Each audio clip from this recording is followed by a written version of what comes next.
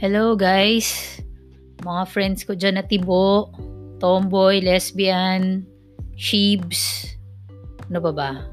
T-bird. Ako ang inyong host, si CJ. Welcome and thank you sa pakikinig sa Les Tibo Podcast. So, unang-una sa lahat, nagpapasalamat ako sa lahat ng listeners ko kasi na-reach ko na yung milestone ko sa mga listeners. Plus, dumadami yung mga listeners ko all over the world. Kaya maraming salamat. And nakangiti ako ngayon, nakasmile ako. So kahit di nyo ako nakikita, basta masaya ako.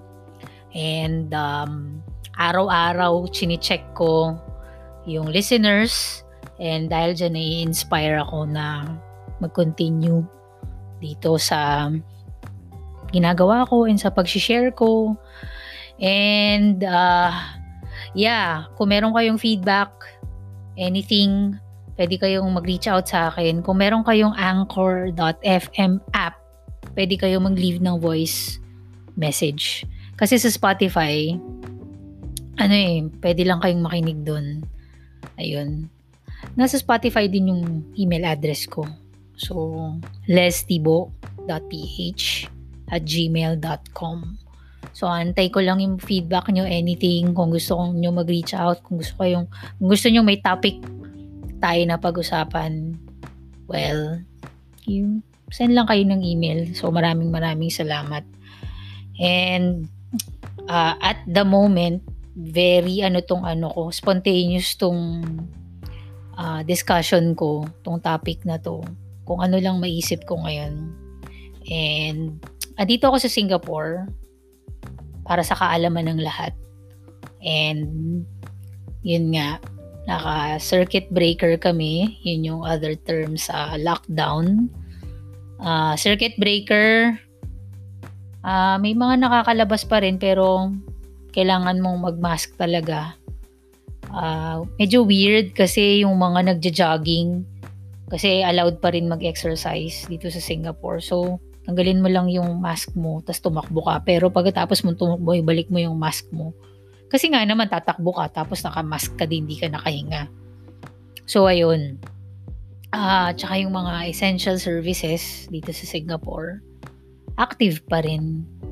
Pero, like sa Pilipinas at tsaka sa buong mundo, may worries na yung mga supplies sa pagkain, sa lahat, medyo yun.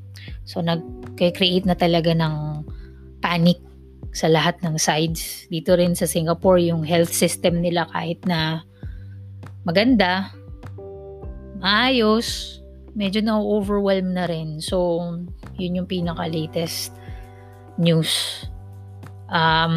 Work-wise, salamat ako, may trabaho pa rin. And marami akong mga kaibigan na nagtatrabaho dito sa Singapore na nawalan sila ng work. And may mga friends din ako sa Malaysia na nawalan din ng work. So, yung may mga trabaho dyan sa Pilipinas, naka-work from home, magpasalamat po tayo sa Panginoong Diyos. Maging constant tayo sa prayers natin, sa pagpapasalamat, kasi itong season na to is napakahirap, mga friends. Napakahirap talaga. Merong nire-reveal sa atin si Jesus at saka si Father God sa mga nangyayari na to. So, lahat affected eh. Alam niyo yun. Ngayon ko nga lang naisip na yung ibang countries like yung first world talaga, kahit hindi ko ma-imagine na walang prepared. Alam niyo yun, dito sa ganitong sitwasyon. Wala. Ang mga nababasa ko nga sa lahat ng kaalaman na nakita ko sa YouTube, chine-check ko naman yun. And totoo naman to, galing naman to kay Bill Gates, which is yung idol ko, na nag-predict like 5 years ago na hindi ready. Ang buong mundo hindi ready sa pandemic or sa susunod na ganitong sitwasyon. Ang sinabi ni Bill Gates, punta kayo sa TED Talk, makikita nyo, sinabi ni Bill Gates doon na meron tayong pondo para sa mga gera, sa war, military and everything, prepared lahat, pero ang magiging pala dito, magiging mga sundalo is mga nurses, mga health workers, mga doktor. 'Di ba? Nakakalungkot. And of course, yung mental health natin naapektuhan na rin. Like yung nasi-share ko sa umpisa pa lang nitong channel ko. Introvert ako, and sanay akong mag-isa. And na-enjoy ko talaga yung time alone. Lalo na naging OFW ako, naging expat ako. Mas nahon ko yung skills ko, nag-self-study ako, marami akong ginagawa na na-enjoy kong mag-isa. Pero malabas naman din ako. May mga friends din naman ako dito. Hindi naman talagang all alone. But pili lang. So, ang masasabi ko is, ang point ko is that,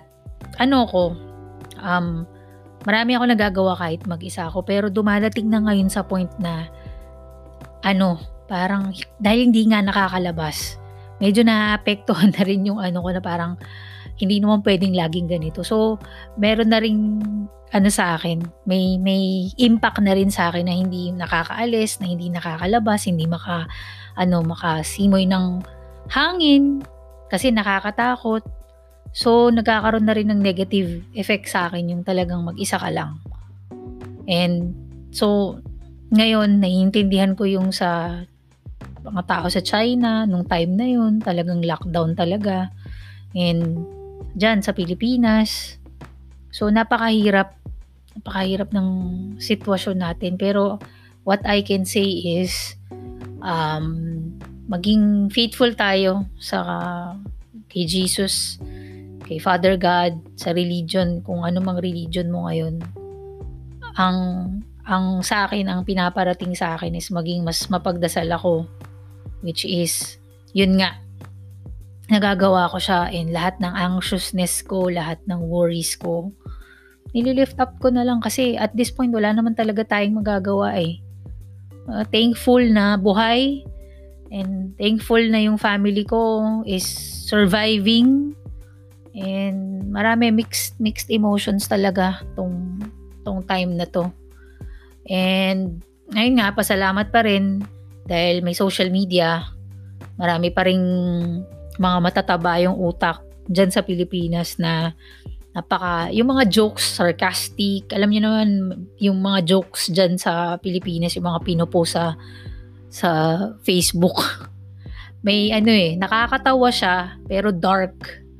So, yun lang yung mga things na nagpapasaya sa akin ngayon as a person. So, I hope ganun din sa inyo.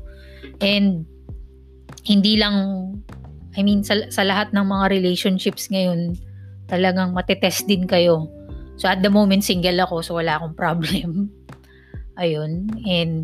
Pero, alam nyo ba guys, share ko lang, dun sa Malaysia, may napanood akong news na siguro 3 weeks ago, parang yung government doon sinasabi na yung mga misis, wag nyo namang awayin yung mga asawa nyong lalaki na nag-grocery, kasi parang nag-aaway na sila dahil, syempre mga guys, di naman, most of them, bibihira lang naman yung talagang nagluluto and marunong sa kitchen, and puro mga babae talaga. So, syempre, yung mga guys, punta sila sa market, sa groceries, bibili sila, tapos pagdating nila sa bahay, mali-mali yung pinagbibili nila. So, nagkakaroon ng conflict, ng away. So, sinabi ng government ng Malaysia na iwasan nyo naman yung awayin nyo, yung mga mister nyo, magkaroon kayo ng harmony sa bahay, kasi ayun, napaka-tough talaga ng time na to. So, wag nang dagdagan yung mga divorce and everything. So, gamitin natin tong time na to into positivity. Alam nyo, marami rin naman magandang nangyari. Hindi ko sinasabing siguro may silver lining din tong pandemic na to. Kasi nakikita nyo, dito natin talaga malalaman kung sino yung maganda yung health system sa mga countries. Sino yung mga magagaling na leaders. Meron akong nabasa, magagaling na leaders talaga, mga babae, like sa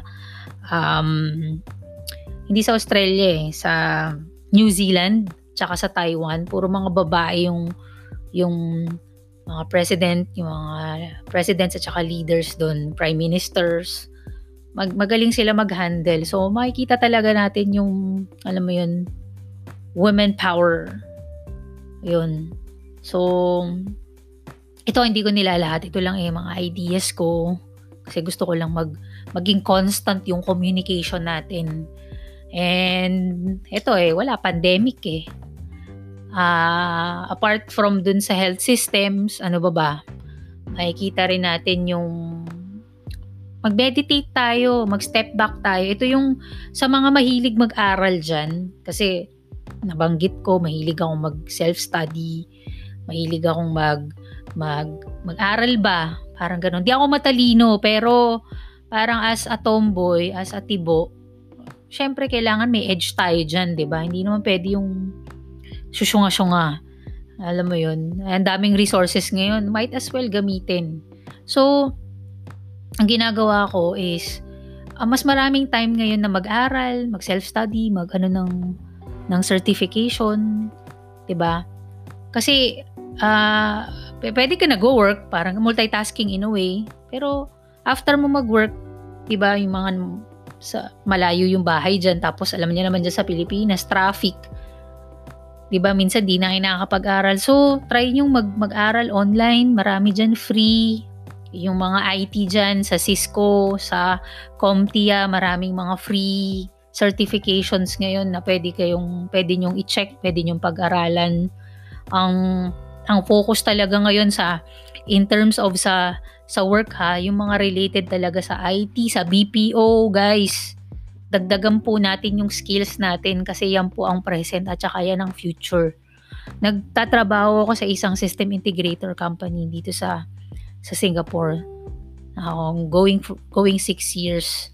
And at the moment, napaka-busy namin. Thank God. Maraming salamat kay Jesus. Kasi yung company namin nagde-deploy ng mga IT projects sa mga malalaking companies at saka sa maliliit na companies dito.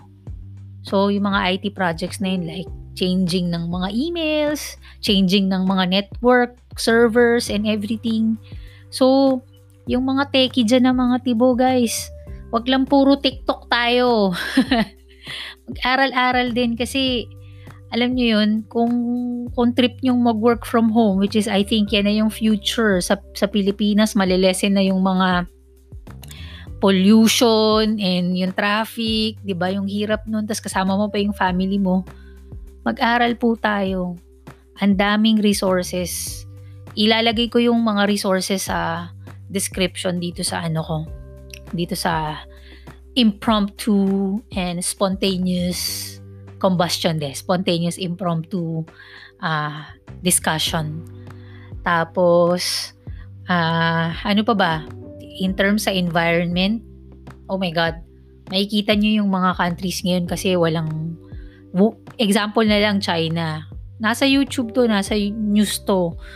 Yung isang doktor ata siya na nasa NASA nakita from satellite na yung pollution sa China, specifically dun sa Wuhan, na-lessen na siya. So maganda. Sa Pilipinas din. Nakatira ako somewhere sa Calabarzon. So, kung alam niyo yung Eastwood side, kita niyo na yung Sierra Madre. Nakapunta na rin ako doon, napakaganda. So, sa Italy din, hindi normal yung water doon sa may kanal na medyo malinis. Ngayon, malinis na siya. So, may impact din. Yung pandemic na to, may nagagawa ring maganda. It's a way of sinasabi ni Mother Nature, actually bitch I'm sorry for the word.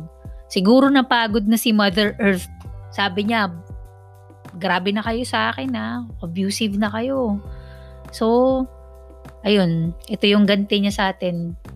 Kaya ano siya ngayon, bitchy siya ngayon So, ito yung ganti niya para makapag-recuperate, makapagpahinga, and maging maayos ulit. Yung syempre may climate climate change na 'di ba? So ayun guys, hindi na ako magtatagal. Nag-discuss lang ako ng mga naiisip ko, and I hope mag-reach out kayo sa akin kung meron kayong gustong topic na puwedeng pag-usapan. Or kung gusto niyong sumali dito sa podcast ko, puwede niyo akong kontakin tapos mag-usap tayo. Tapos kahit ano lang pag-usapan natin, kung meron kayong gustong i-air out. Now, kung galit naman kayo sa mga tibo, galit kayo sa mga tomboy, pag-usapan din natin 'yan kung saan nanggagaling yung hatred niyo. So, pero para sa akin, mag-good vibes lang tayo, respect one another, and of course, maging hygienic, pinaka-importante talaga, maging healthy tayo ngayon. Stay at home, social distancing, maghugas po ng kamay. Kung hindi kayo makabilang ng 20 seconds, pwede kayong kumanta ng happy birthday. Yun. So maraming salamat. Thank you very much to all my listeners and sa lahat ng makikinig, and kung sino ka man na nakikinig ngayon, bless you, bless your families, and stay safe, stay healthy, and just reach out to me if there's anything. Bye-bye!